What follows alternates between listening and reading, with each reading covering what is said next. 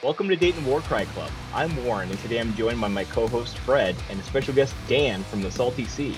Today we'll be continuing a little with our talk about Warcry stats and how you might use them to build lists in Warcry 2.0. We'll also have local event coverage as well as news for 3 upcoming local events in the area. All right, hey guys, how's it going? I'm doing great. Thanks for having me. Really excited to be on. I've been listening to you guys for a long time, obviously, but excited for my first ever appearance. Likewise, in reverse, I'm really glad to have you here. Obviously, when we were first getting started into Warcry, your channel was one of the primary resources that as a group we kind of used to kind of build out our theory. So I'm very excited to have you here on the show.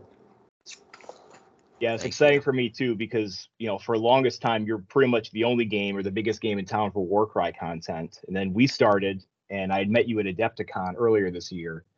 And, at the time I was like, okay, the dream, right? I'm living the dream right now, right? So do a collab with the Salty Sea. So I don't know what we do after this. I think we've peaked. I think the only way you could achieve sort of greater apotheosis would be if you somehow convinced Rito to rejoin the content game. Absolutely. I think that could do it. Mm-hmm. That would do it. That'd be the next step. So we first off, we kind of do a little bit of intro here. We'll be talking about local events and kind of some hobby stuff. We'll be talking a little bit about a follow-up from our last video, talking about MathHammer. And then we'll also get into list building guidelines and then upcoming events. But first off, so introductions. So what we do for any guest that we have on who hasn't been on before, anyone who's listening to us has probably heard of you already, but kind of just introduce yourself, like your gaming background. Like we know you kind of come, the other games you play that kind of shaped your entry into the hobby and stuff like that. Yeah, so I'm Dan. I came into the sort of Warhamster space from Magic the Gathering, where I was kind of a Johnny at heart in that game, and the game doesn't really give you a ton of avenues for self-expression. Still a great game. I still play a ton of Magic, but I had tried kind of altering some of my own cards, and that was too hard. And eventually decided, maybe I would try out these whole painting miniatures games. It was especially interesting because, Magic, especially in the last 5 years or so, has kind of struggled to maintain the goodwill of its fans. Some Yeah. months you just hate the game. Some months you're back in. And so, Warhammer started as like a great outlet for when I was kind of angry at the game or not enjoying Magic. And then I just kind of fell in love with skirmish gaming as a concept because I get sick of color schemes pretty quick. About like 800, 900 points into an army, I get sick of the color scheme and don't want to paint it anymore. But 900 points of an army is like a perfect have every option for Warcry amount, you know? So Warcry became this like perfect fit hobby-wise for me. And that's kind of what got me into it. And then sort of looking out online because I like to kind of maybe listen to a podcast or watch a YouTube video of the game I'm playing while I'm getting ready to do it. I do this with Magic too. When I'm brewing a deck, I listen to a podcast about Magic. Kind of puts me in the same headspace. And I was just shocked at, there's at the time there were only 2 content creators making things about Warcry. So I was like, well, um, once I get a few games in, I should just kind of make the kinds of videos that I wished existed when I was painting. And that's how I ended up here. You gave us a lot of like inspiration to, like our early war bands or a lot of the things that we did early on in the game were kind of based on what you did. And again, we're a bunch of semi-retired legacy Magic players too. So yeah, I've been playing Magic for like 28 years, and this is the most retired I've ever been. But all I do all day while I'm working is watch Magic videos still. So you can never get 100% away from it. Yeah. It's a good game at pulling you back in. Yes, I've sold my complete collection like 4 times, and it's never lasted more than a couple of months before I'm like, I'll just build one deck and I'll have it if I ever want to play again, and then it goes from there, and et cetera, et cetera. So I was chatting with a buddy actually. I'm going to some events for just hangouts. In the at least next weekend, and then maybe even next month as well. Just go and cube or whatever. I do love me some cube. Yeah, Warren's collection is truly astonishing. If he sold out, he'd be all right. But mine was never quite that good. But yeah. Anyway, yeah. Enough about that other game though. We're here to talk about Warcry. So speaking of Warcry, we hadn't done a reaction on the new set, but yeah, this looks great. It looks really good. It's the one I'm most excited about in a long time, as far as like Chaos Cultist oriented releases, which there's a lot of them, and like they kind of blend together in a lot of ways. But these are 2 really distinct and interesting looking warbands to me. Yeah, everyone I know wants the Lizardmen. I think so. I don't know how this box split's going to work. I know Zach wants them. I know Joel wants them. I ran into Chad earlier today. He wants them. And then one of the other local guys, Greg, wants them too. So there's not enough boxes to go around. They're probably have to wait for them to get offered separately. I'll do a split of the Zinch guys if you want, because I'm going to get this for both warbands, but I'll only have one of the new Zinch cultists, and they're my favorite. So if you've got a bunch of people over there who want Seraphon, I'm definitely looking for set number 2 of the Zinch. Ooh, we might be able to work that out. Because I just think they're so cool. I mean, I think the Zinch guys are very cool too. Yeah, and there's this way where they've gone half and half between 2 different real world cultures that are totally different. Like they've got a lot of like the hoods and the robes of like European warrior monk traditions, but then they've got like a lot of the jade pieces, like the jade masks are an Olmec thing. Like they've got a lot of Mesoamerican stuff in there too. So like flipping them together makes it feel like a fully realized culture without like feeling derivative of either place. You know what I mean? Like it doesn't feel like they just lifted it from one culture the way, I don't know, like Ideneth are kind of lifted from Athenian Greeks or something, whereas yeah. And not only that, because I agree with you that they're striking and distinctive, but they're also not just a bunch of shirtless barbarians again, which we have so many options for. Yep. Like if you want like your Conan type wasteland warriors, you have like 1,000 different models to choose from, and it's cool to do something very different than that for a chaos cultist band. Like even like the spiders guys are still like, they have like tridents and nets and whatever, and they're a little different, but these guys are straying really far from that formula, and I'm really excited about it. The skinks are really cool too, though. Yeah, and then train wise, it's brown wastes again. I was chatting earlier, so I think there's some sprues reused, maybe some new sprues, maybe using a different configuration, but I don't have this terrain yet, and we'll be doing this a jungle mat in the paint scheme of Zach's Gura terrain. So we'll make this a jungle or a swamp, and it'll be sweet looking. Yeah, it's a little more green, which again, we have a lot of shirtless barbarians and we have a lot of brown wastes for them to fight on. Like something a little different every once in a while is okay. Yeah. Yeah. Right. I mean, I liked Conan too, but we only need so much of it. Exactly. So speaking of Conan dudes, so we had our event. This is over a month ago now. So October 2nd, we had 6 players show up for 3 rounds of organized play. So this was our second meetup, a little bit smaller turnout, and we kind of turned into a semi-formal tournament. It was sort of me learning the Best Coast Pairings app to kind of learn the ins and outs of that, kind of see what worked and what didn't for flipping up cards, using the match play cards from Heart of Gur to kind of see, instead of using the 6 set match play missions, So we had different missions going on across the board. It was better.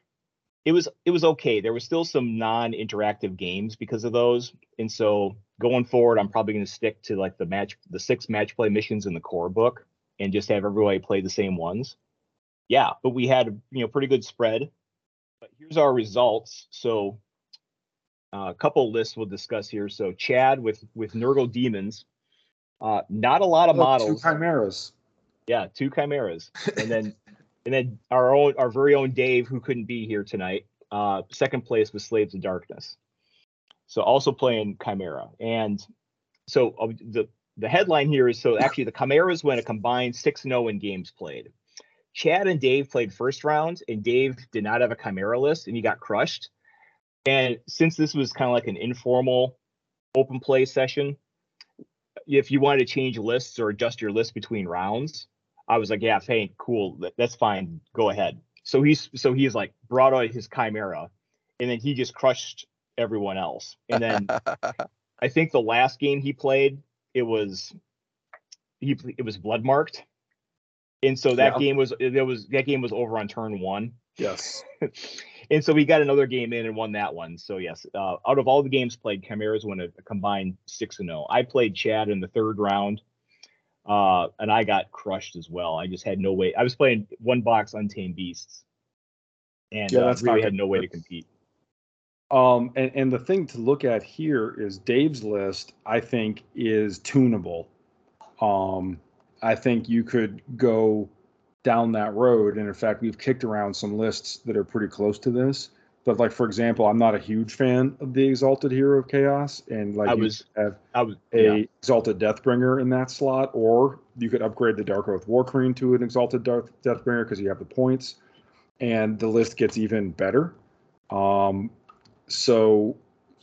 yeah, I don't think we've even seen like peak Chimera on these lists yet. Yeah, I know. I think we started kicking around Exalted Deathbringer based on your suggestion, Dan. Probably after this. Yeah, and as I was writing this list down, I was like, oh, hey, there's that magic 185 number, and there's a lot of good stuff you can put in at that 185 point. Yeah, and I just feel like the Exalted Deathbringer does everything that all of the bespoke leaders wish they could do. That guy on the Dark Oath is pretty good as well, but for the most part, most of them are just worse versions of the Exalted Deathbringer, and I feel like it really epitomizes what that archetype is trying to be. I mean, we could go obviously one by one through them, and we don't have time. There are ones that have redeeming characteristics that are pretty solid, but in general, I just think that Khorne guy is just so nice to have. If your goal is just to kill models with a model, he does that really well, and since it's a miniatures combat game, that's usually your goal. So he brings so much damage on demand. The Nurgle list is really interesting. I like Beasts of Nurgle. It did some cool stuff against me. Obviously, Plague Bearers are a fun space to play around in because they're so cheap. Yeah, I like a lot of that. I think some of the earlier lists I was looking at with Nurgle Demons of the Chimera, like you cut the Beast of Nurgle for 3 more Plague Bearers, and just like bring so many bodies to the table. But yeah, I've been playing one with a 7 Plague Bearers and a Bringer of the Word. Yeah, to try lead from the back stuff with them. I've gotten to play it once, and it was pretty effective, but yeah, I mean, there's a lot you can kind of get to with Nurgle. Master Molder base for the Chimera. Master Molder can 5 points cheaper, has more wounds. Yeah, but I don't own a Master Molder. Oh, okay. Warren loves the Master Molder. You'll see a lot of Master Molders in Warren's lists. He is my soul animal. We also had another, back to the pictures here. You can see in the left here. So Dustin was playing Beasts of Chaos with a he took a Cygor. Yeah, he's got a Gorgon too. But I do too. I just went out. I have a Gorgon. I just went out and bought a Cygor. I now have like almost every monster. I've just completely hooked on them. But he played against 2 Chimeras. unfortunately. Yeah. And we'll talk about this maybe a little bit later, but I played my Cygor against Dave's this Chimera list on Halloween, and my Cygor felt really out of place. It didn't have a good role because like it had to like avoid the Chimera or was going to get gibbed. It wasn't like ready to go like toe to toe with the Chimera, and the Chimera could just kind of keep it herded where it couldn't do much. So it's interesting. Well, I thought the theory was that, oh, hey, the Cygor can throw a rock and it can bracket it down, and the Cygor would be a good matchup against it. I thought that was the theory I was hearing. I think that is in fact the theory, but I don't know. The Chimera can like even if down one bracket can come up and like drag and maul it and then attack it down like 2 or 3 brackets, and then you're back to losing that fight. I don't know. So hobby update, a couple pieces of Dave's stuff in work there. And then also I've actually finally broke out the paint a couple weeks ago, and then I was actually got in the zone last night too. So I'm going to have finally now an updated 2.0 warband with some Skaven that are painted up. So I got at least one of those guys is going to be a stand-in for a Death Master, and I got some more stuff in the works as well for my 2.0 lists. So it's a start. Awesome. Yeah, it looks good. And then Dan, what you got on your hobby table? I am currently painting as we speak a Sloppity Bile Piper. And as soon as I run out of this color, this Storm Fiend blue, I'm going to be assembling a bunch of Wardens from Lumineth. I've never actually built or painted any Lumineth, but I've got the Warcry box here. Great little combo of units. And so, yeah, I'm just going to be putting some of those long breakable spears together. Yes. My Lumineth list is very 1.0. I haven't updated it, so it's all Blade Lord spam, which, isn't where you want to be at the moment. So I need to get some Wardens, I think. I think that's the future of that faction. Yeah, you're doing spears, or are you doing the hammer dudes? I'm on 50-50 each. Okay.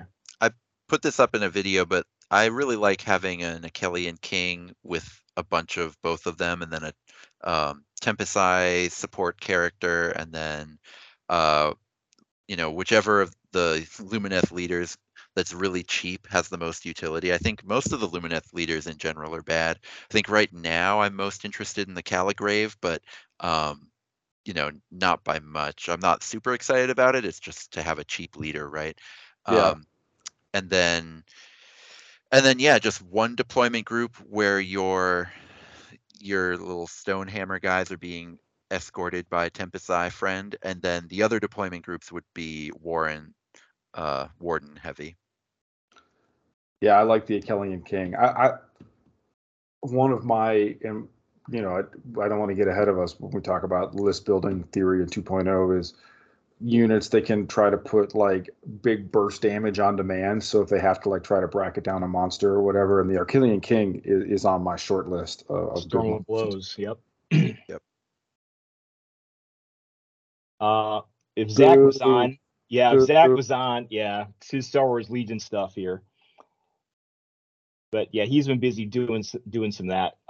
Hobby wise, so we got a build party going on at his place. It might just wind up being me and Zach just building stuff.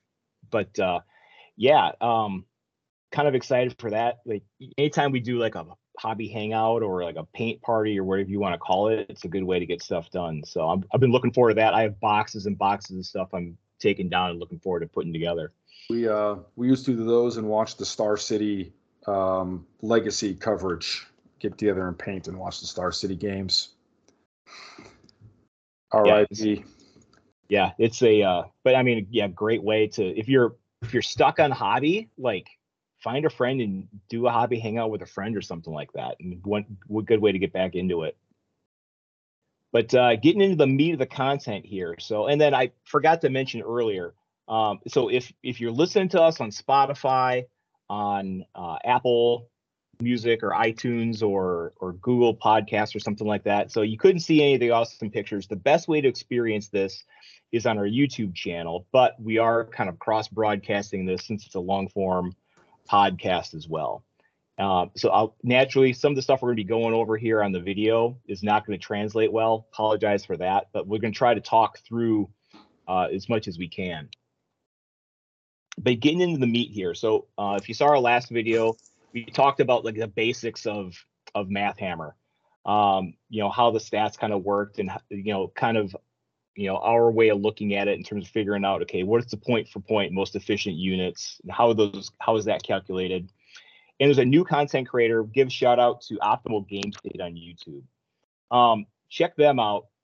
They do kind of like a rundown of like a subset, like Chaos Heroes or Order Heroes, and it's Salty, you've seen them too, right? It is tight. Like he Very managed comprehensive, very nice. Yeah. Pack a ton of information into 20 minutes, 30 minutes or so, you know, histogram charts and stuff like that.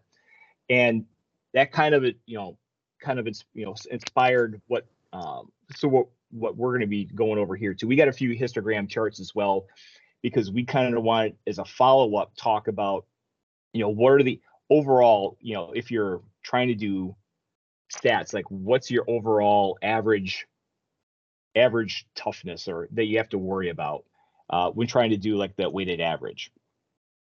So to get into our discussion first, before we start talking about what, you know, how do you determine the weight, so kind of do a little live test of our spreadsheet here.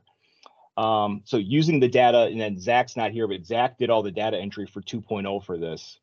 And this is based off of a Reddit spreadsheet from 1.0 that I think the name of the guy on Reddit was Matrinder, I think.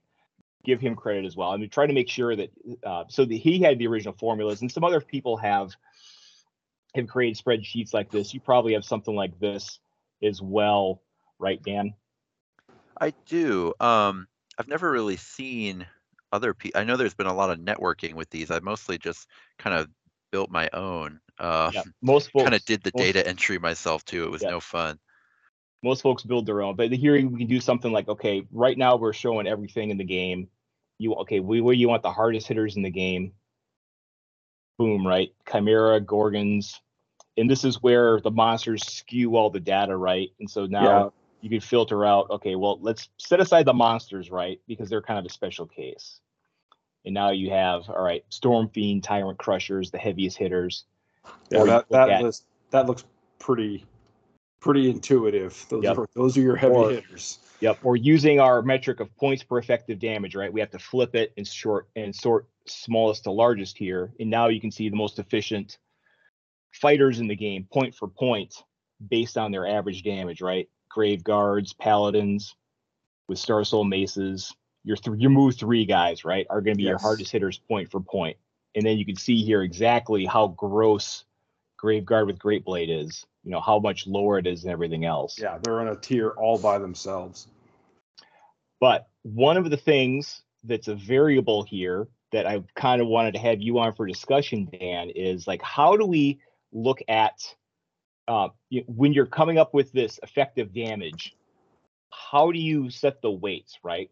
In 1.0, we had it set up, and I think you had the same set of formulas, right? You put 40%, you assume that 40% of your fights are going to be against toughness 3, 40% against toughness 4, 20% against toughness 5.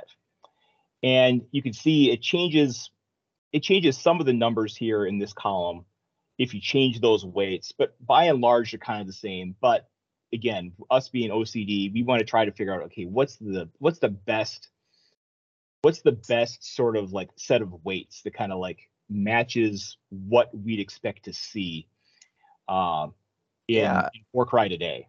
And so if you're kicking it to me, I think toughness 6 has to be in there. Now, I've seen the histograms of how many things of each toughness are in each fight or are in the whole game. The issue is that when you look at who's actually showing up to tournaments and what is actually good, man, there's a lot of toughness 6 out there. You're going to have to fight Stormcast. You Exactly. Your chances of never seeing a Stormcast, which all of them are 5 or 6, more of them are 5 than 6, but you Yep. know, no matter what, it's going to be toughness 5, toughness 6. You're just not going to get out of a tournament without facing either a Stormcast player or someone who's just got one Stormcast ally in there for giggles, right?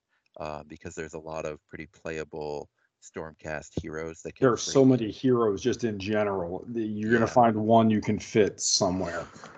So I'm really into having some T6 in there. I'm also into kind of overweighting toughness 5 compared to how much it actually appears in the entire game, right? Just because, again, that's Stormcast principle. Um, and I've also found that Iron Jaws are pretty popular. Like, just, they're a people's army. Um, and so they've got a lot of toughness 5 in there too. So I'm actually personally, and the small margins here don't matter too much, but I personally go equal weighting on 3, 4, and 5, and then 10% on 6. Okay. And so when you do that, I think it actually brings the Graveguard up above the Chimera. Doesn't matter too much, right? It's all pretty similar. And then I've got Arcanaut with Skypike, I think is my number 3. Let's see.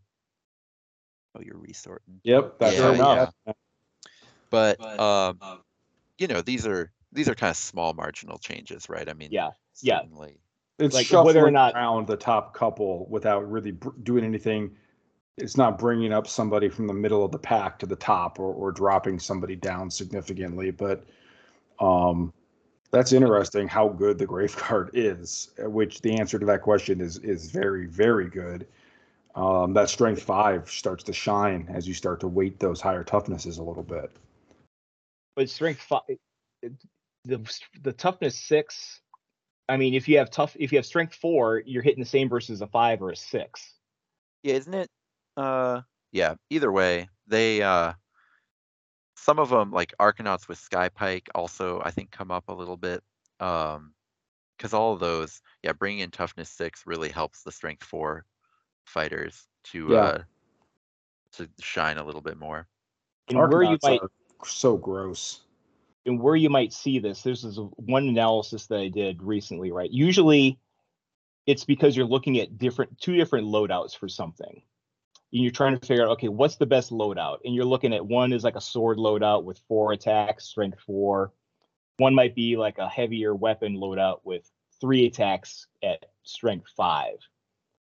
Yeah, Games Workshop loves their 3 strength 4 attacks or 4 strength 3 attack loadout swaps. Again, they're very similar, right? And so we've kind of had this discussion, I think, so Varangard is one example, right? Like which Varangard is better? The 280 or the 285 one, or the 285 or the 291.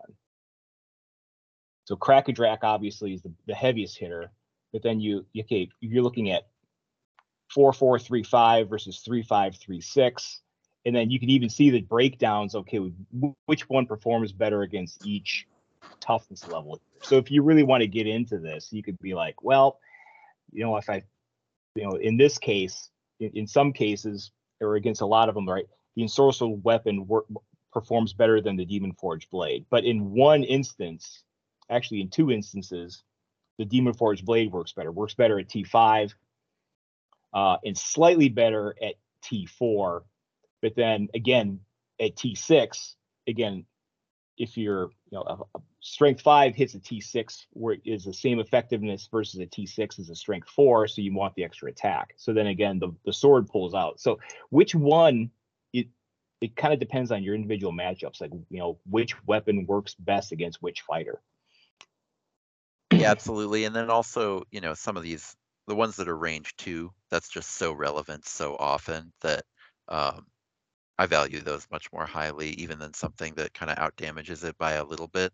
Not if it's by a ton, but just getting out damaged a little bit, I usually value the range 2 a little bit more. So like for the Achillean King, for example, it gets out damaged by the sword. The spear Achillean King is out damaged by the sword Achillean King. However, it's got that 2-inch reach, and actually the funny thing is, it out damages the sword when doing the super burst ability. It gets really close, but it's Oh, like yeah, just barely like a third of a point of damage more while using the burst ability. right. So it's kind of like, Naturally having more attacks, that benefit is decreased because you're adding up to three attacks across the board on both profiles. right, exactly. So it makes me like the spear one just a little bit more. I would still maybe, you know, if I was going to be a madman and bring two Achillean Kings, I I would have bring, lists. yeah, I would bring one of each because the sword one is much better at gunning down chaff, right? Because you're not going to bother, like, you don't care about getting outside of 1 inch from the chaff anyway, because you're not really afraid of the crackback, and you're not planning for it to still be alive to fight back, right?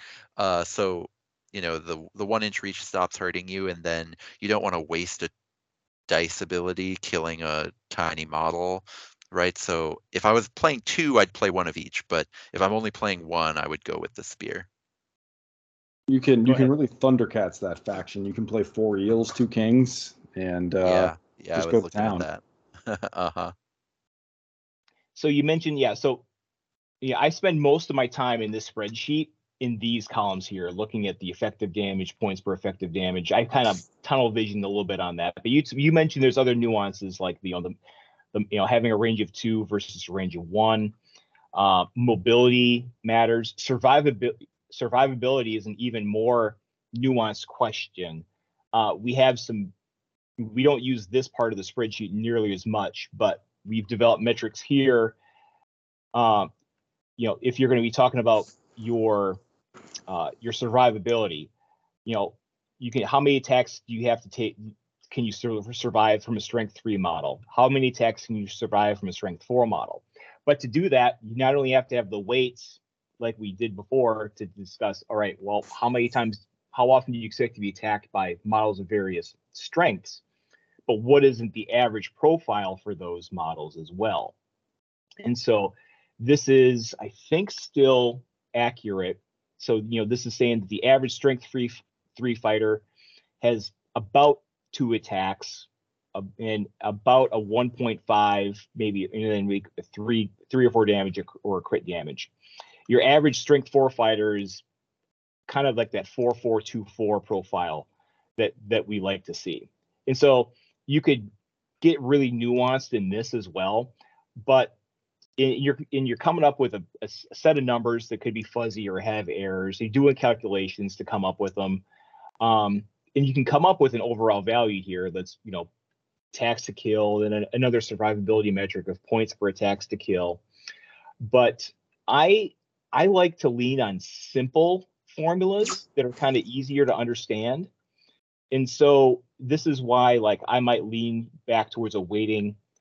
I've seen folks that are using a weighting set of scales like 0.25, 0.5, 0.25, ignore toughness 6. You have something easy there to figure out, or a simple metric like points per wound. Yeah, instead of looking at points per attacks to kill, if you looked at points per wound as a metric for survivability, or just look at your overall wounds as survivability, it could be you have a lot of the same ones up top here. Granted, again, the ordering is a little bit different, but if you just wanted a very simple way to look at a fighter and say, okay, that's a 100-point fighter with 10 wounds, that's kind of glass cannon-y, and you might want to steer away from that. Versus like, oh, this is a 15 wound fighter at 75 points. You look at that like a Sangor and be like, oh, that's a tanky piece of chaff. That's going to be hard to shift. So I've actually started valuing survivability for my cheap models like very, very highly. Specifically just because I don't want them, if I'm playing something specifically to have activations, I don't want my opponent to have a really easy time just blowing it off the board. Yes. And so I put some work in to kind of decide like you said, I don't like having a really complicated thing to look at. So all my MathHammer is set up to do, um, like for example, you have points per effective damage here. I've divided them all by an amount so that every model is just rated 1 through 10. And I've done the same thing with my kind of toughness stuff. So Mhm. like what I did was I figured out what weight I wanted to do for damage efficiency, right? Yep. Lots of different valid opinions for how you're going to weight it. But once I had the weight that I liked, I just took um, the 400 most damage efficient models, and I figured there are plenty of really good fighters that aren't on this list, but you're usually taking them for other reasons. So I'm not that worried about surviving the attacks from them. And so then I just looked at the number of attacks it would take to kill a 20 wound model at a bunch of different toughnesses.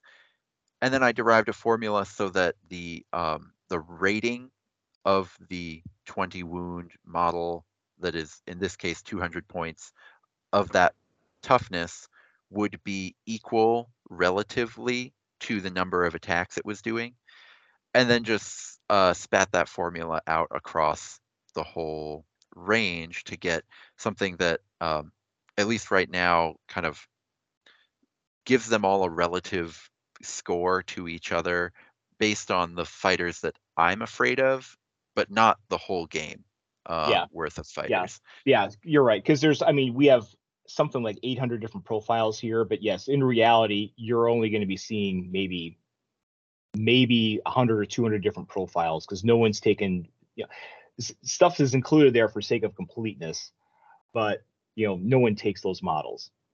Right. Right. So I had a lot of fun doing that, to be honest. I'm looking for what I've got as my tankiest models, but it doesn't matter too much. Yeah, this is really what I want to talk about, the different approaches. And I got a slide talking about this later too, but typically I go so far on this, and then after a certain point, I'm just like, okay, I have a good idea of what's good, like how killy it is or how survivable it is. And then, all right, now it's time to now that I have my list of candidates, now it's time to make a list. And there's like, the general principles of list building that we have. Absolutely. So do you want to mosey on over to us kicking a bunch of list ideas around at each other? Well, I got a few more graphs here. Let's get back to the slides just to kind of cover. We got to get through all the graphs first. We got to get through. Yeah, we got graphs here. So I built some histograms based on our data. I forgot to edit the slides. So the x-axes are pretty rough, but here you can see, let me get the pen out. I teach this way too, if I'm teaching distance learning stuff. So this is toughness 2. This is toughness 3, toughness 4, toughness 5 here. And then these are the different wound values. So here you have, this line is 6, 8, 10, 12.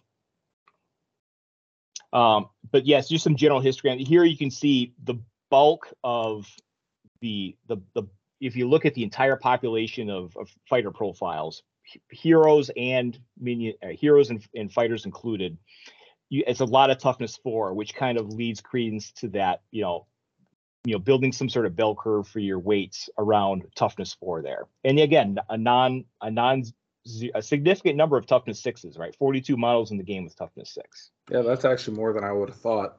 And of course, the hilarious toughness 7 models they've sprinkled in there. Yep. And then you can see, look again, 20 wounds being very popular. A lot of 10 to 12 wound models in the hit points chart. 58 wound models, 80 10 wound models, 86 12 wound models. And I think I got a slide here. I cover the toughness one, but not the. I don't cover the wounds, but if you remember, like the typical chaff profile that we saw in 1.0, if you're raiding a dragon, what was your chance of killing a toughness 3 8 wound model? There's a lot fewer of those toughness 3 8 wound models out there that people are playing. Yep. The game's evolving upwards, like in the new stats. Like there's a lot more 10 wounders and 12 wounders out there. You're not one-shotting chaff models with dragons anymore, unless you're spending a lot of points on that dragon. And of course they've increased the points on those flying killing machines too. Yep. So there's a little bit of an imbalance there. Yep. And this has an effect on what we see in lists, right? In model numbers for lists as well. Yep. Here's a real quick comparison, just versus 1.0 toughness versus 2.0 toughness. Again, here you can see the numbers overall, right? Fewer toughness 3 fighters. Again, the Underworlds guys are out of this, but again, a slight shift over into the into more toughness 4 than toughness 3. Yeah, that's interesting. That's cool. And yeah, I mean, you guys covered it, but the big takeaway being, the age of dragons being like the only valid answer to every question is certainly over. There's a lot of them that are still really good, but what was it at Adepticon? Every single person in position to play for 3-1, not everyone who got 3-1, but like everyone who was even available to get to 3-1 had a 10-inch move flyer in their list, because it was just so heavily weighted towards that. Yeah, because the ability to like run over and kill something every round was just so important, especially once they switched to 4 rounds but didn't change the stats on everything to be more survivable for 4 rounds. Yeah, being able to do that, there was no possible way to attrition, like to survivability attrition that out. And like you've shown with these very subtle shifts in stat changes, I think 4 rounds is a much more pleasant experience than 3, and they've gone ahead and made 4 rounds just make more sense with the stats than it did in 1.0, which is really nice to see. Yep. And then, so again, props to you. This is an old video of yours. This is kind of going over your old 1.0 formulas. I know you had taken a lot of things into account. You had taken in, fighter abilities, movement, range, survivability, and had this, complex scoring system. Yeah, I had at the time, I was really into the idea of just a single overall score to determine what is the best fighters in the game, just sort of as is. And I think in 1.0, I still stand by that approach, but the game has really changed in 2.0. For one, I had a projection score in that video. The nature of power projection is so different in 2.0 that I had to just completely throw that old formula out. It just wasn't valid anymore. And also, you've got something here about how I would have the importance of having roles in a list. I really liked the idea of being able to mathematically evaluate lists, given that we didn't have really tournaments going on in the pandemic. I think that being able to do that is a lot less important now, but I actually think that the thing that's trying to get at, of just having different strengths to your list, I think that kind of thing is even more important now than it was before, of having a list that can do multiple different things, right? That can have a backbone of things that just win one-on-one fights, and then also have a way to reach across the board. And those two don't necessarily need to be the same thing. Whereas in 1.0, they kind of could be, right? You could have your move 5 demonettes, or your move 6 plague monks. You could have those be your projection and your fighty bits. Now you can't really do that. I think they've done a much better job with the stats this time around, although, there's plenty we could argue about how they've pointed certain models, but I do think, in general, they've kind of made it so that you need to have different elements to your list now, in a way that's really cool, but also definitely makes my old project of having one final number to evaluate a model. I don't think that project is nearly as useful as it was when I first embarked upon it. Well, it's you had mentioned tournament results, right? You can have a huge complex calculation. You can come up with an overall score for the fighters, and okay, this is my overall score for the warband based on certain metrics and synergies and stuff like that. But there wasn't nowhere near enough data, and I don't think there ever will be enough data to sort of validate that, right? Because it's Warcry being a small game compared to even like say either the big army games or Kill Team. You're probably never going to see like a MetaWatch article for Warcry like you see for Kill Team. Oh, interesting. My hot take is we're like 2 years away from that. So I think we will one day see it. In terms of it growing? In terms of getting a MetaWatch article from GW. I think in 2 years, I think we'll have it.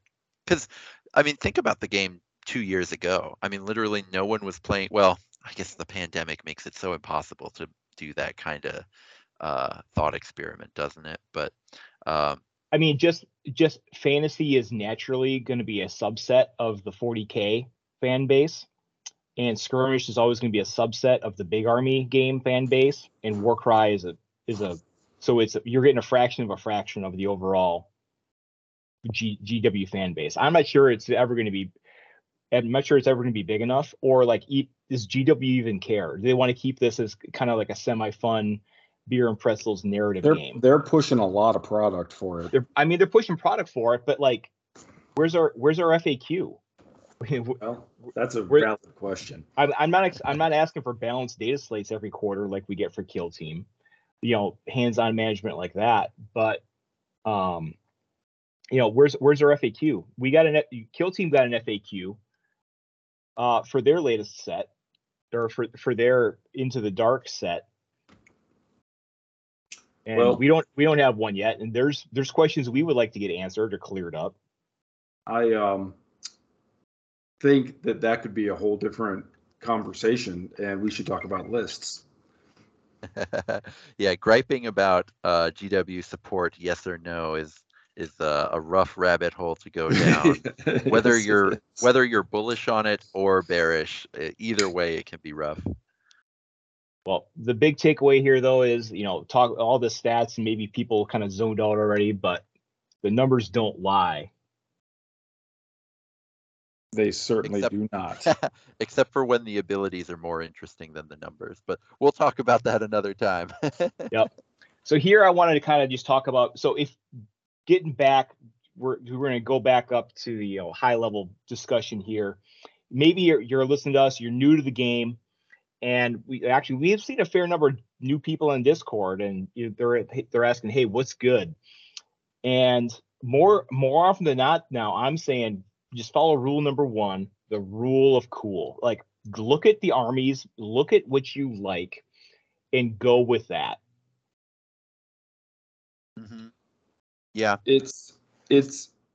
I don't disagree with you, but I will say that as someone that my enjoyment of a game comes from tuning and identifying competitive lists. That advice is not always what, for example, I personally would be asking for. People say, well, what do you think is cool? It's like, I don't care. Tell me what's good, and that's what is cool to me. Like, is identifying the synergies and the efficiencies and the ways to attack the metagame. Well, I think so this is kind of my other point. So one of the things behind the rule of cool is the fact, like, if you think you're working on a cool faction, you're going to be into it, you're going to have fun building and painting it. You're going to probably spend more time building and painting miniatures than ever playing the game. This is very true. But the other thing is, if we kind of talked about this on the last episode, the way that the points are laid out in 2.0, all of the models are pretty much following the same point algorithm. It makes sense. If something is fast and tough and flies, it's going to be expensive. But you get what you pay for in pretty much every case. It's not like certain units just simply got shorted in the points budget. Yeah, it's more about where they spent the points and how they weight the points, now, right? Yeah, there's some units are still better than others because they spent their points better, right? You know, they only paid for 8 inches of movement instead of paying extra for 10 or 12 or something like that. But yeah, that part, quick aside, 12-inch move, ooh, that's so rough spot to be in, given just how much 10-inch move is always the exact same thing on the actual board. Right. Yes. Or you look at 3-inch move, potentially like maybe 3-inch move is maybe too cheap. We talked about that as well. Or maybe the combination of 3-inch move with the ability to boost your move by 6 inches from a movement ability. Maybe that's too broken. But generally speaking, you get what you pay for. You're not. It's not like you're be playing Iron Golems in 1.0 and just straight up like, yeah, your stats suck. Like, yeah, good thing I paid for all this toughness. Right. Whatever points budget we had, like you simply just didn't. You were last in line when giving out stats for points, and you just simply didn't get what you paid for. That's not the case in 2.0. And so you could do something like, hey, you want to play Pus Goyle Blight Lords? I do. Go nuts, man. I mean, 42 wounds. Yeah. And I also think sort of this is maybe branching a little bit off of what you're saying, but one side effect that I've found in playing quite a bit at this point is that because everything is sort of much closer in terms of the quality or just the blatant points mistakes are so much fewer. Abilities matter so much more because that's where you get the edge.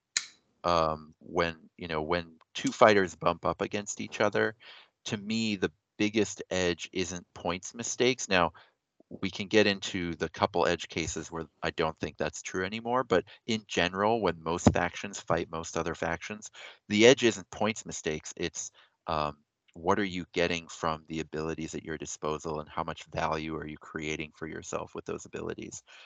So that I think that I don't build this way, but I think it's very reasonable to build looking at the list of abilities first and the fighters second. That's kind of what I was thinking about with this whole theory of building. Oh, is that your list? top down versus bottom up? That's Sorry, the bottom up. Yep. Nope. Great to hear. Awesome. Great foreshadowing. That was kind of what I was thinking about with the whole bottom up list building theory.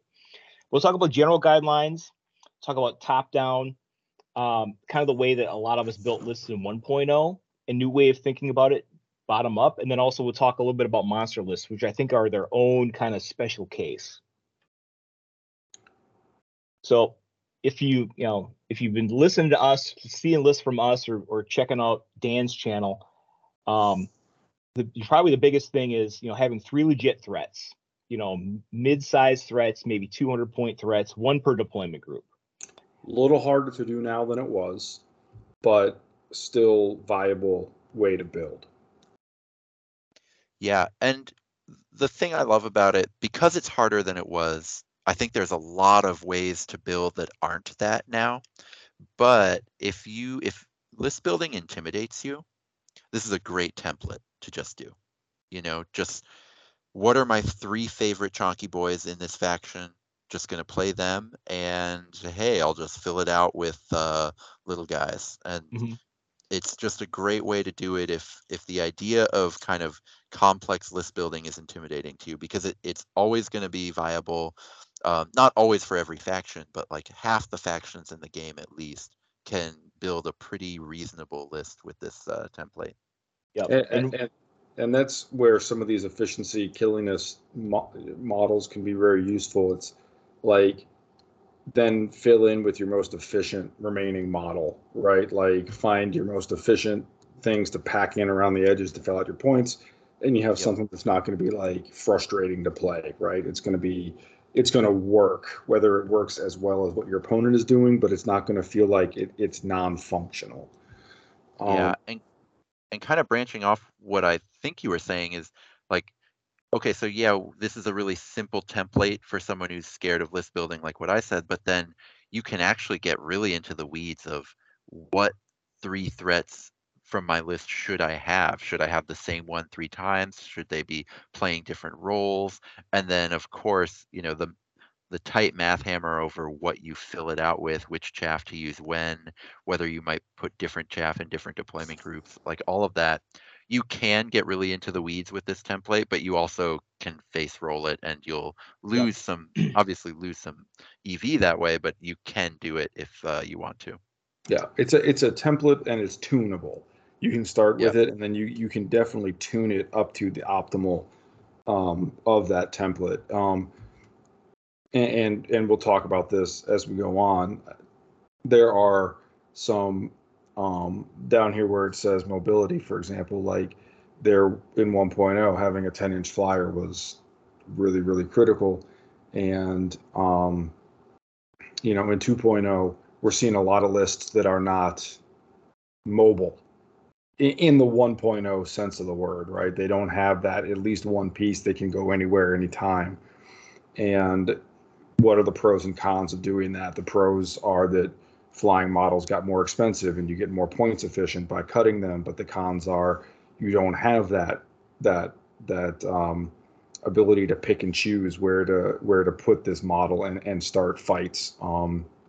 So these are list building considerations, which is good, I think, because in 1.0, if you wanted to be competitive, it wasn't really a list building consideration. It was you start there, right? And then you fill in around it because it was kind of mandatory if you wanted to compete against in all the mission types. Yep. And one final thing here for the legit threats, it doesn't necessarily have to be one. That threat doesn't necessarily have to be one model. It might be a group of models. It could be like a Cryptghast and 3 or 4 Graveguard. We call them murder Cryptghast balls. 4 Graveguard is going to outfight almost anything it runs into, right? Whether it's one big model or a bunch of small models. So I would consider that. Yeah, you could have a group of models that form a threat, or I have you could use a Skaven list, right? 2 Storm Vermin backed up by a hero with lead from the rear might be enough of a threat to count as a legit threat instead of having just a single model. And part of that's because support heroes they all went down in points by so much that none of them are among the top point for point fighters in the game, but they are way less just dead weight in your list than they used to be. And so that makes it so that absolutely a support hero plus 3 people getting the buff from that support hero becomes a threat in a way it wasn't before. Yeah, and some of these abilities we're talking about are insane. Like you landed at the right spot, and you can just crack open a game. Lead from the back is one of them. The big movement buffs from Tempest Eye and Flesh Eater Quartz. You can all of a sudden just have an entire deployment group full of undercosted slow movers, just like out grinding your opponent anywhere you want them. It's definitely a way to play it, and my lists lately have gone more towards that route than the 3 threats. But that model isn't necessarily dead. Yep. It also increases your model count some. So I had an old graphic I didn't include here, but on an old 1.0 slide, right? I tried to classify like if you had back in 1.0, most of your lists had 9, 10 models, eight models. If you're going down to 7 models, I was a little worried. Nowadays, I think you're looking at lists and that your overall model count has dropped now from the list we've been seeing in 2.0. Have you guys seen that as well? Oh, yeah. Yep.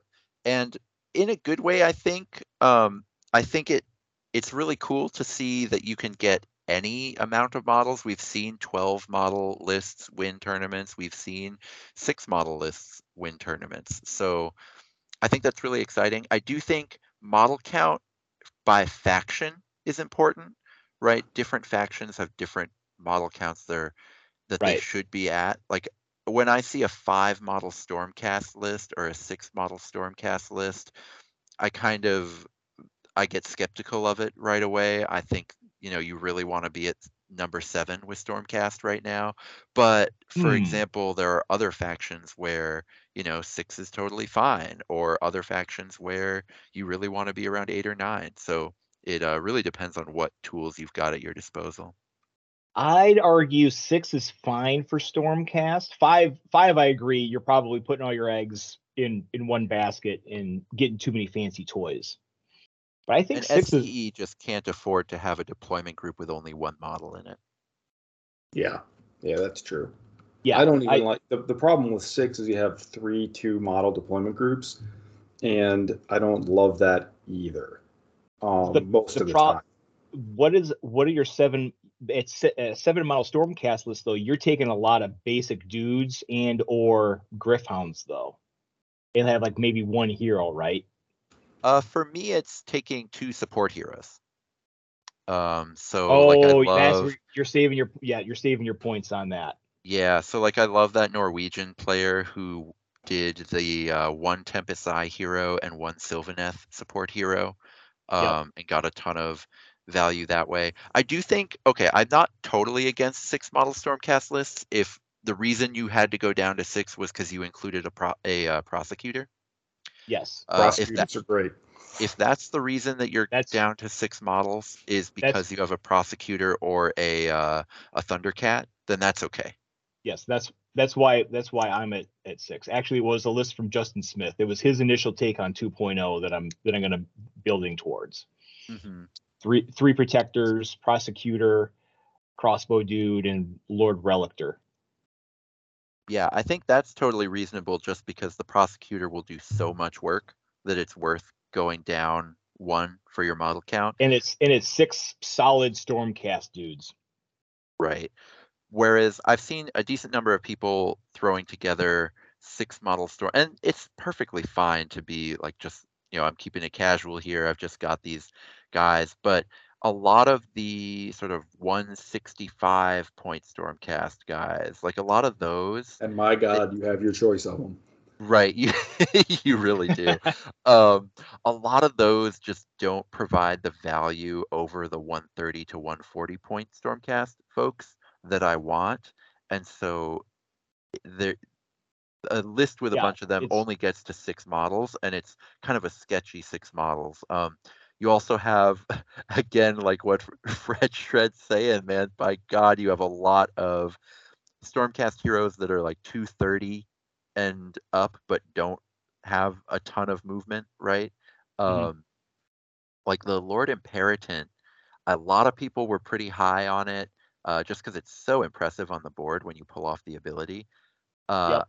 I still love it as an ally for other factions, but in Thunderstrike, I kind of think it's a bit of a trap, right? Because you can't get to 7 fighters if you have a Lord Imperatant, and it isn't giving you that kind of mobility that a Thundercat or a Prosecutor gives you. So it kind of puts you in this odd in between spot where I just think it's way harder to optimize. Yeah, kind of like how we talked about they having the critical mass of bodies for lead from the back actually is tricky as well. It's harder to get the harder hitting bodies in there to go with it and have the numbers. Yeah, absolutely. I mean, I know this goes more in towards bottom up list building, but I do think, yeah, you either want the numbers or Corn has a lot of profiles that really leverage 3 very effective attacks. And so I think you can go fairly low model count with lead from the back in Corn. Yep. Now Yeah, also you can go high with Corn because Blood Reavers are pretty solid with lead from the back too. I mean, But if you get lead from the back on an Exalted Deathbringer, just on one Exalted Deathbringer, his odds of killing a lot of models if he's in range is very high.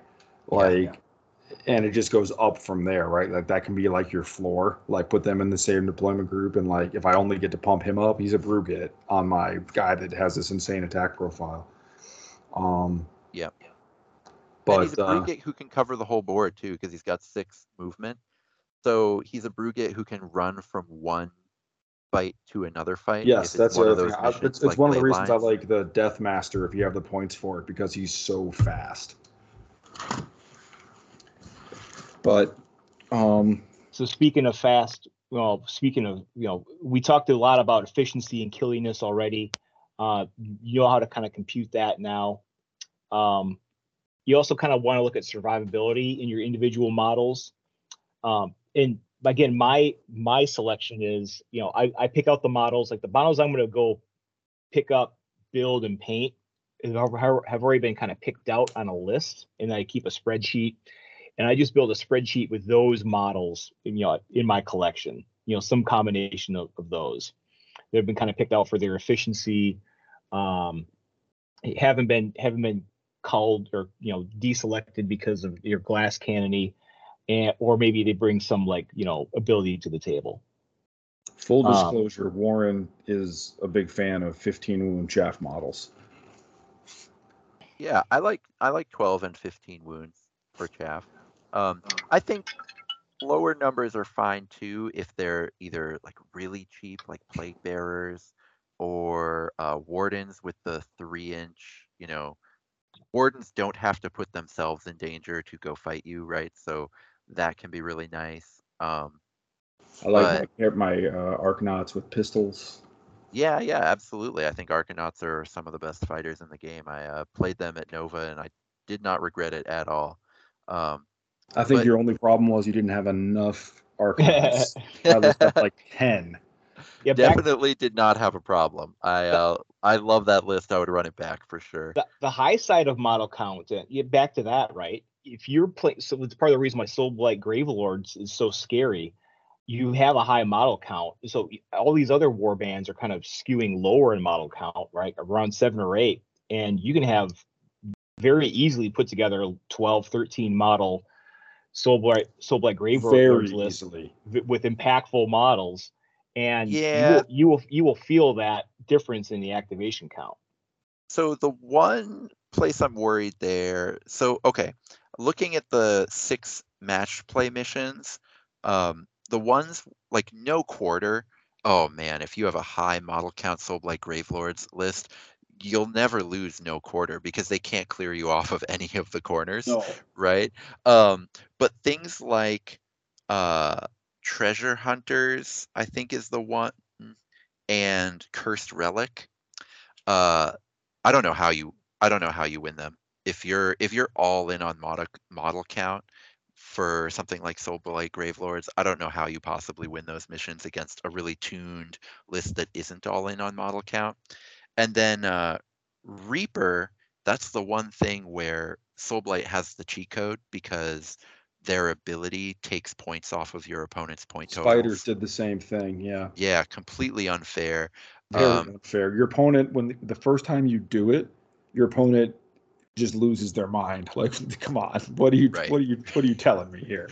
Right, exactly. So, and it's really funny. Like, Scour and Raise, the Red Rover missions run to the other side. Mm-hmm. That ability doesn't take the point total off of them, but it does in Reaper, which is just so wild. So Soulblight has that thing where most really high model count warbands have a huge advantage in 3 missions and then a pretty big disadvantage in 3 missions. So it's, balanced, right? But Soulblight, they have that cheat code in Reaper that kind of makes them unbalanced, but you still have to figure out, I think if whatever event you're going to runs Treasure Hunters or Cursed Relic, I think you have to have like a specific plan for that mission.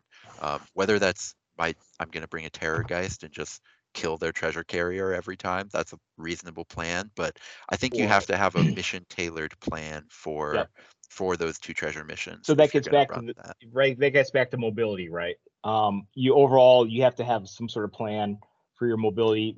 Probably, again, like you said, right? Pick a treasure model, or if your faction has it, appoint a treasure, a fast mover, some sort of fast mover as your treasure carrier for those missions. And so you have to keep that in mind. So at least one fast mover for a good balanced list. And it can't be off of a like Flesh Eater Courts or Swift as the Wind. thing to happen, because if you if you proc Swift as the Wind and then wait, well, then your opponent just takes the treasure, right? So you have to have your first activation be the thing that can take the treasure. Yeah, it has to be naturally high movement. Right. Now, it can be I pop Swift as the Wind and then I go take the treasure with my Tempest Eye person. But then your Tempest Eye ally has to be something that you're down to have holding a treasure. Or your Flesh Eater Courts ally. I think Cryptghasts are the best ally from Flesh Eater Courts in general. Yeah. But a Cryptghast is not an effective treasure holder. It's so killable. So I think there's a lot to kind of think about There's a there. big difference between that and a Crypt Infernal. Yeah, absolutely. Yeah. But I used to love those Crypt Infernals. I had my 2 Crypt Infernal courtier lists back in 1.0, and I thought those models were so good. Yeah, I would almost wonder about the horrors for that. I'll have to go look at their points, right? Just looking for something that lets you have a huge model count, but also is a decent treasure carrier. I'll have to take a look at those again. Horrors aren't bad. I tend to go either super low with Cryptcast or go all the way up to like Arc Regents. But there's probably a middle ground there that's fairly effective. And we're kind of talking about abilities. The fact of like, look, if you're counting on using your triples every round to res a unit or whatever else, then whatever other triples you bring are not good, right? Like, because your part of your core game plan is I'm going to be resurrecting a Graveguard every turn, or like when I was playing Spiders, like the goal was to resurrect a Spider every turn starting round 1, right? Like you push up super aggressively and use triples starting from round 1. So you can't take other triples because it disrupts your core game plan. If you have a monster in your list and you're planning to drag and maul your way through the game, like your other triples are not good. And it can be frustrating because there's like, man, I really want to do both these things, but I don't have the dice. So you really need to build away from that. And the one exception I would say is if you have different stages of the game in mind. So, for example, Swift as the Wind, you're going to be using it round 1 every opportunity you can get. Later rounds, you might not need it. So, like, I've found that Swift as the Wind and Fight for Profit, they don't really fight each other for space because you just use them in such different situations, right? If you're in a situation where Fight for Profit is interesting, then you're probably in a situation where Swift as the Wind is not interesting, which I think is a really cool dynamic. But yeah, you have to know at each stage of the game what are you looking to do, and then any other ability with using those same dice is kind of irrelevant. Yeah. So yeah, that's one thing to keep in mind, right? Like Fred mentioned, having a game plan for your, how are you going to play? How's the game going to flow? Like, what are you going to spend your doubles or triples on? But or even does your faction have good doubles or triples to use? So you oftentimes have to look at your faction and make sure, okay, yep, I do have some good abilities. I have some free movement abilities, or or a blood from the blood god for a free attack or move on kill, or nets, or some of those other broken triples that we've been talking about. So you have to keep that in mind as you're building your warband and have a plan for how all that plays together. Let's get more specific with the lists. Okay, I just want to say one other thing about mobility. I know some people are like, "Oh, the mounted rune mark's bad." I've been on record as saying I think one mounted guy is probably fine for any list. You love the Varan Guard, and I do too. I love the Varan Guard. Yeah, for what it does. It's mounted, so a little bit of a drawback, but you can probably work around it. If you're running, some factions don't have a choice; they have to go to allies for this.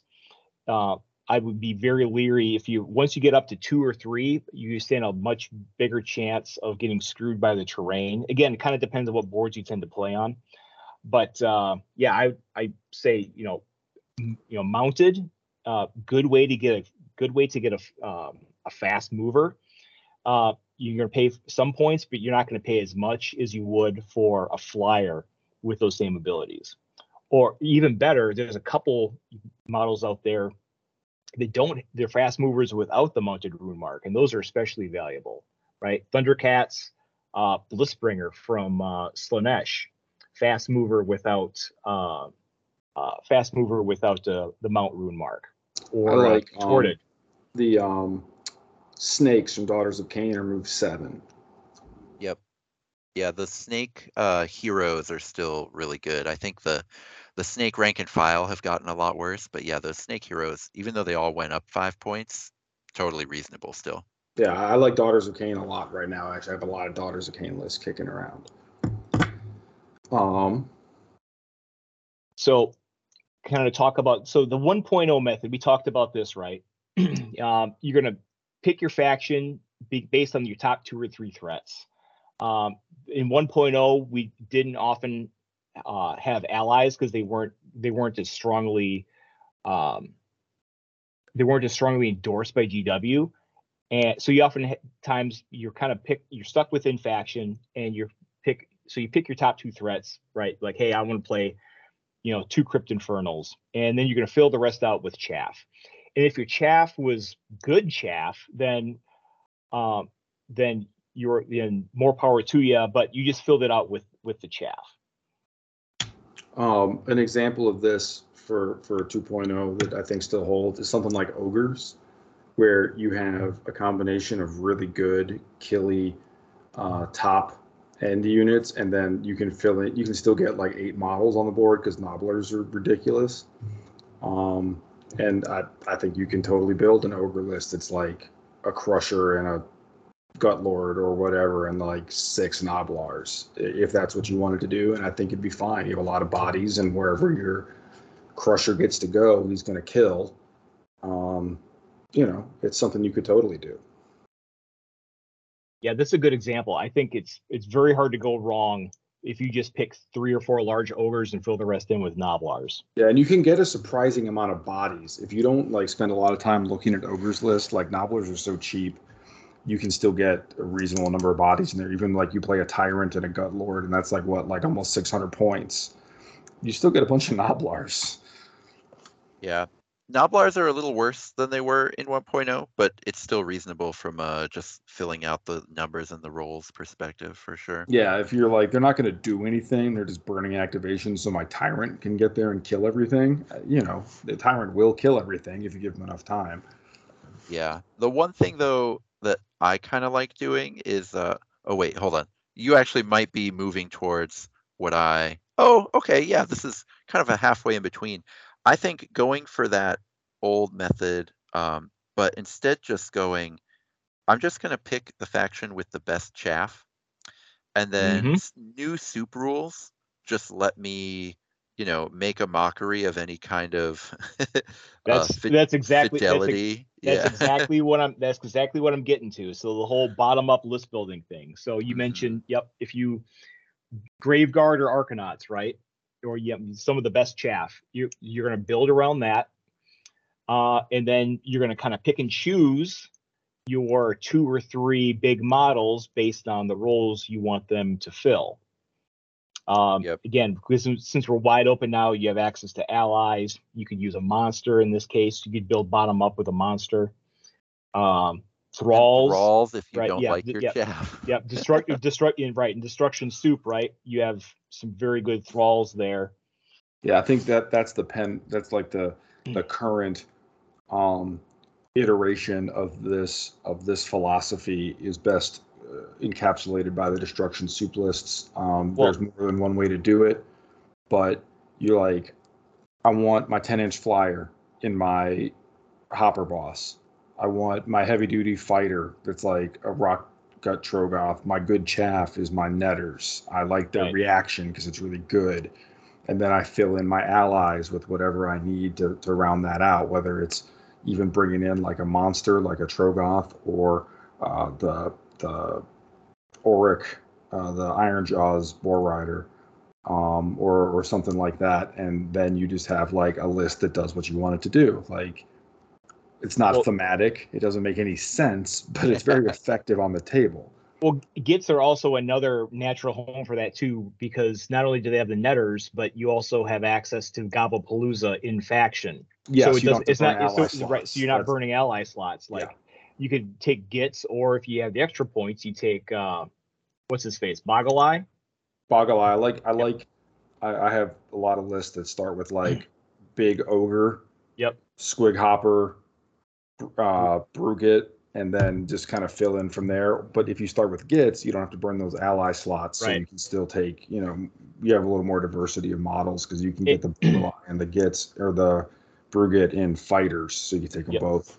And when we did that list review, Dan, you were talking about you have all these good abilities. You have this huge toolbox of abilities to choose from as well, in that specific case. Absolutely. And one of the cool things about double heavy warbands that don't care about triples much is doubles don't compete with each other for dice. You can always just basically, if you roll a natural triple, you can add a wild dice to it and you have a rampage, which those are always great. And as long as you have something that moves quickly, that makes rampage completely broken. And then if you don't roll a natural triple, you just don't use any of your wild dice turning doubles into triples, and you just spam like 4 doubles this round. I mean, you're not going to get 4 usually, but like it's pretty easy a lot of the time to end up with 3 doubles at your disposal. I do that quite a bit. That's a lot of whip cracking. And we were talking about the Kellyan King Storm of Blows or the Varangard Relentless Killers. Like, the fact that those are doubles is what makes them so good, because you can have them whenever you want. Like, if you aren't triple heavy, you can just burn those like every round. And that's something that I look at. And again, I wish I had played more 2.0, but on paper, I like those guys because I want to be able to, like, on demand get across the board and potentially bracket down a monster, right? Like, you can get there with your 10-inch move, pop your big damage ability, and put a lot of damage where you want it, which is something that a lot of my lists are kind of focused on.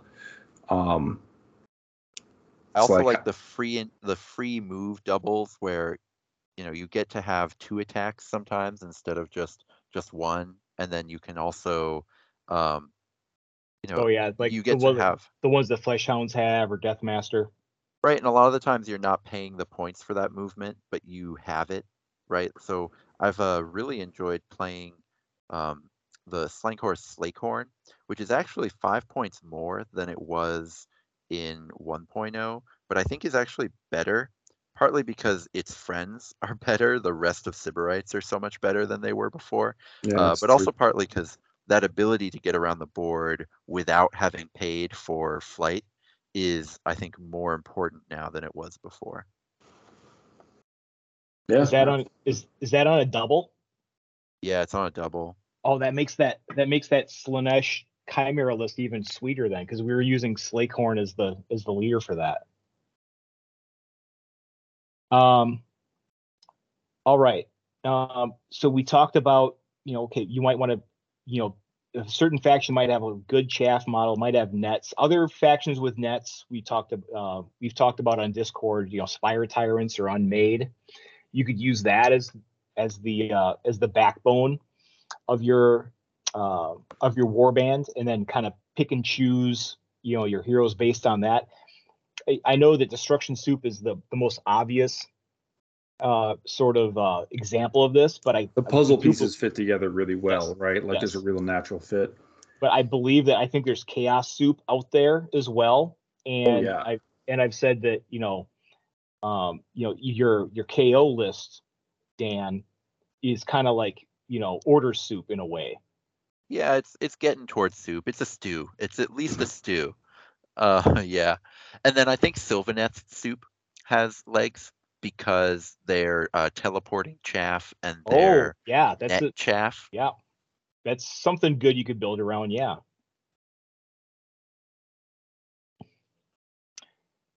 So monsters are a special case. You could either do a top down, because you pick your monster first and you kind of build around that, or you might want to do a bottom up build using some of the ideas from the bottom up, where you might want to take Spire Tyrants and build around chaff with nets and then top it off with a monster.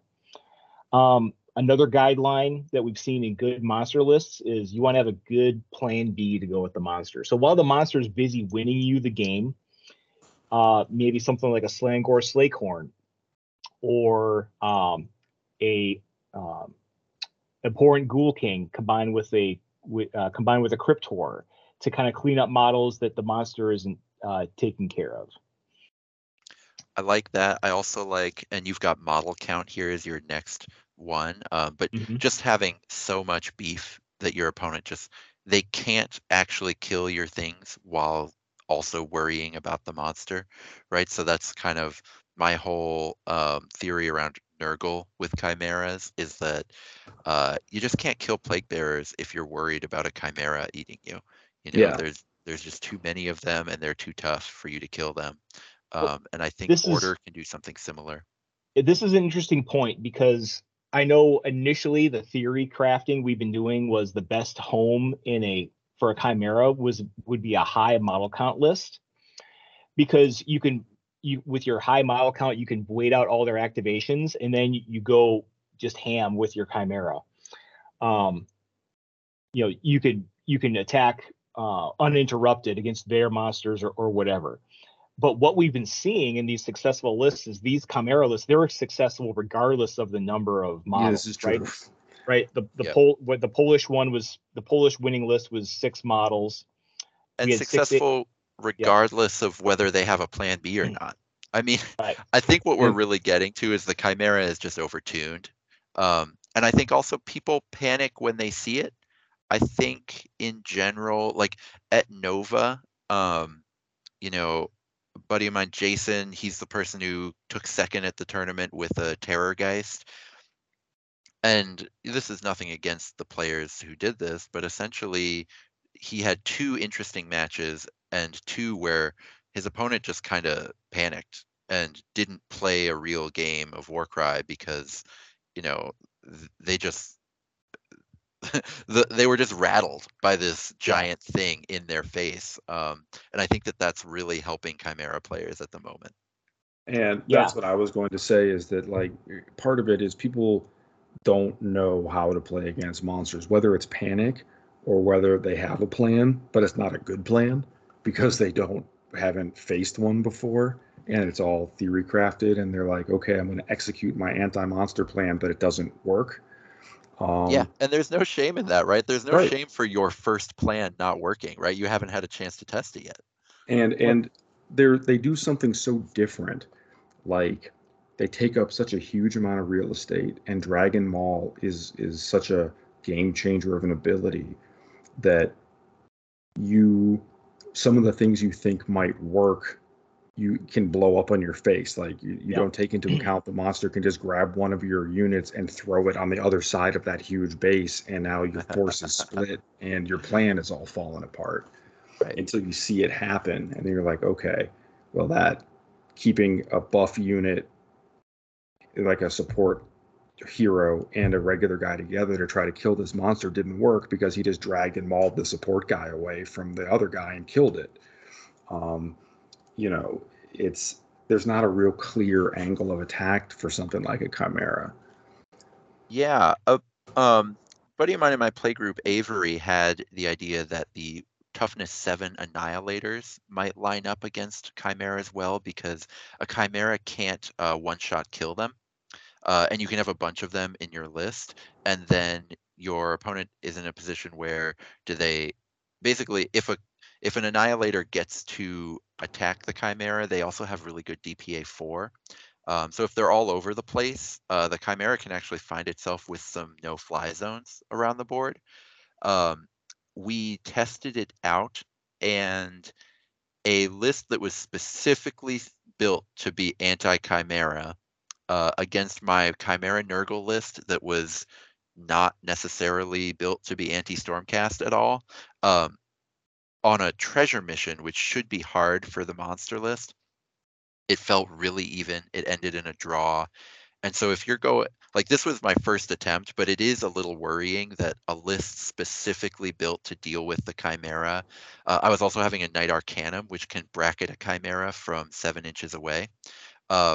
that a list specifically designed to deal with it still only felt about 50-50.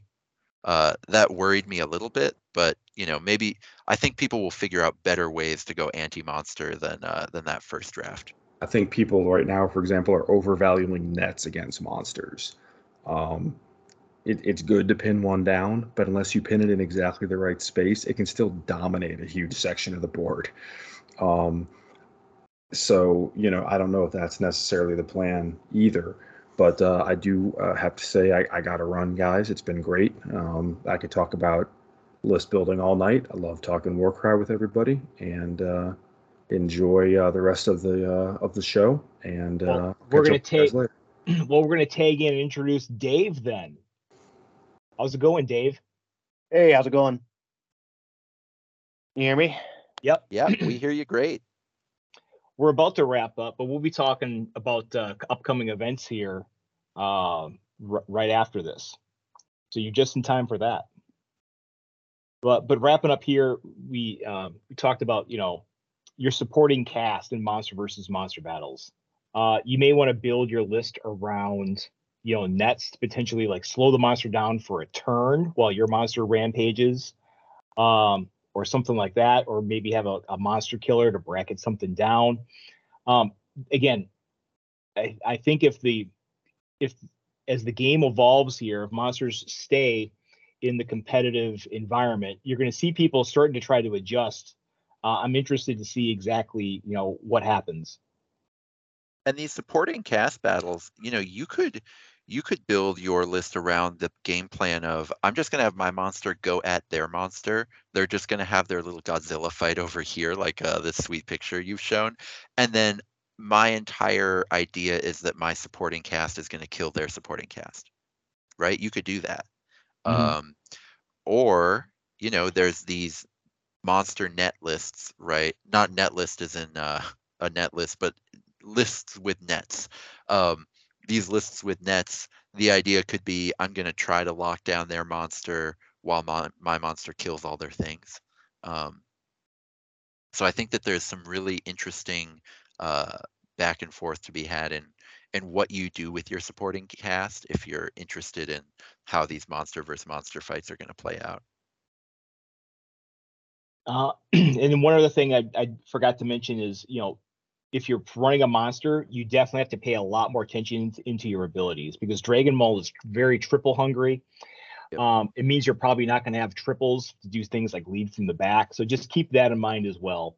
That you're going to burn your wild die every turn. Like, you're not going to be banking a wild die because you want a Dragon Maul. Yep. Return. If you're not Dragon Mauling every turn with the monster, you're not playing correctly. Is my opinion on it. I think I agree. But yeah, that's what we had to talk about, stats and list building. But now we get to see it in action. So if you live in the central Ohio area, you are in luck, because we got 3 events coming up, within an hour of the Dayton area. So first off, as the time of recording, this is about a week from now.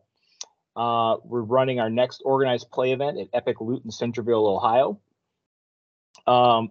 Taking some lessons learned from the last time around. We'll be using the match play missions from the core book. We'll still have monsters allowed for this event. And then we'll have an event next month as well, likely based on the results of what we see. I'll make the call there. But I'm giving people the warning now that there's likely, for the store championship in December, there's likely to be a ban on monsters.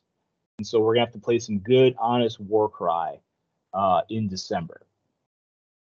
Interesting. So I'm curious, metagame wise, right? Because any event page can also be a list building page, right? Mm-hmm. Is your local meta as Stormcast heavy as the meta at conventions has been? It is not. We have not seen Stormcast. That's interesting. That's very relevant. Against Stormcast ever? I don't think so. Yeah, no one's ever brought Stormcast. We have 2 or 3 Khorne players. It's very Khorne heavy. Khorne Mortals more. more than demons. Dan has Khorne. Dan has Khorne Mortals. I have Khorne Mortals, not built or played, but that's something I'm building towards. We had a couple. We have one Soulblight Gravelord player and someone else getting in. If he makes it, he's going to get in on the ground floor with Soulblight Gravelords. It's kind of. Yep. Sylvaneth. We've seen Sylvaneth. We've seen Beast of Chaos. If I'm playing as an extra, I'll be playing Untamed Beasts. That's interesting. And Khorne, being known as the local Khorne guy or having multiple local Khorne guys, I think is kind of cool because the way you beat a Blood Warrior heavy list is very different from the way you beat a Blood Reaver heavy list. So you could be known as I'm the local Khorne guy, and you could be showing up like your opponents are still guessing, right? Yes. Your local opponents, yeah. Because that faction is so wide. That's why I like it. Other people and I love just they're such lovable idiots. But looking forward to this. Adding a little more formality to this one. And then so the week after we had three weekends, 3 events in a row. So this isn't our event, but our good friend Jolly up in Columbus is running a Warcry narrative event. Nice. Links are here. It'll be in the description as well. And so it's going to be more of a narrative tournament. I took a glance at the tournament pack. It's typical. The missions are given for the 4 rounds. There's some narrative elements where you can earn some artifacts, and there's some special abilities your guys can get in some story that he's written for it. It's some pretty cool stuff. So it's not following the core narrative rules like that narrative tournament at Nova. Yep. And no monsters, but you show up and you can bring up a full warband other than monsters. So you're not. Yeah, is it like the 1.0 Fel Nyroth tournament in that it's a narrative tournament, but winning still there's still a winner? Yes, there's still right? there's cool. there's still a winner, right? You're still earning points towards an ultimate, first, second, third place. But your guys can grow, they can get renown levels, artifacts or some artifacts are in play. And he's created and curated a list of artifacts for that event. I think that middle ground place might be kind of the cutting edge or the future of Warcry. Or at least, making an attempt to kind of bridge the narrative and competitive where both can be played for in a given tournament, I think is a really cool idea. I hope it works out well. Yeah, he check the Discord. He put it up for comments in the Discord. Is a kind of initial hey, what do you guys think about this? Kind of get the community kind of proof it a little bit. But that's out there. It's out there and it's public. So that'll be fun. That'll be fun. And then the week after, so we're coming down. So our first organized play at Mavericks in Mason, Ohio. So we've met there a bunch of times to play. But there's another pocket of players down there closer to Cincinnati. And so we're going to actually do the formal deal where we do the event, worked with the store, do the flyers and such. And we're going to show up with multiple boards, see who we get here. And so really for Fred and I, this is our local store. Right. Okay. Yep. So even though we're all Dayton Warcry Club, they're Dayton Warcry Club South. Yeah. Okay. It's odd Dayton. The Dayton broader metropolitan area. Yes. Yep. The Dayton Metroplex. Dayton Natty, I like to call it. And so this will be a little bit less formal than what we're doing. Since this is the first one, the first meetup we're kind of doing there, kind of do some informal pairings. The way we do this, oftentimes, if you're brand new, never played the game, we'll lend you a warband. If you're an AOS player, just bring whatever. The rules are free online, right? You have all those resources. It's easy to learn. I spend more time answering questions, demoing and coaching new players at these events. So I get a blast out of this, and then I might get one game at an event like this. That's cool. Being able to go, hey, I'll lend you a warband is such an awesome way to run an event. I'm really looking forward to trying to do something like that in the Twin Cities pretty soon. Yeah, the Untamed, and again, I have those Untamed Beasts, and I mean they're solid, but I also like them as an introductory warband.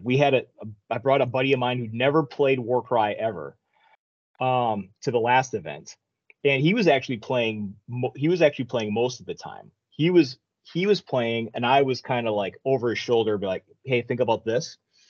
And then I was off kind of doing something else, and he'd played the first 2 turns of another game, and then he goes out and tags me in, and I'm surveying the board, and I'm like, dang, you did a pretty good job. You're not in a bad spot here, right? So yeah, again, super newbie friendly game, and looking forward to getting more people introduced. No, the odds are if you're an AOS player and you have like a full AOS army, you probably have enough for not just your warband, but a buddy's warband.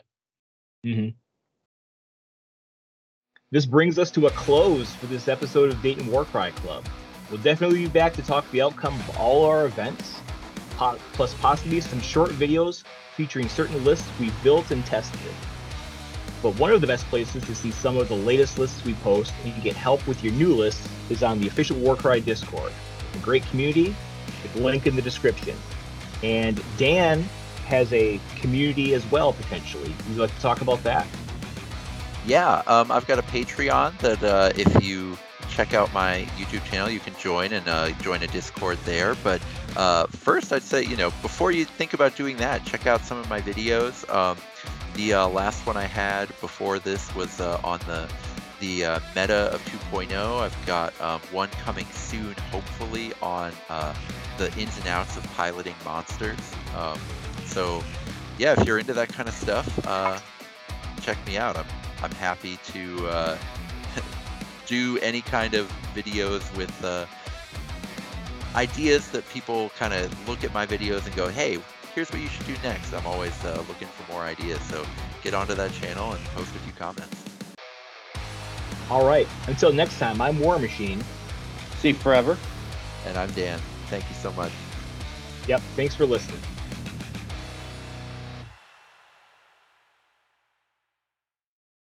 Hey Today there, we'll guys. Good to be here. I broke up your script already. I'm sorry. Yep, you did. This will make the outtakes.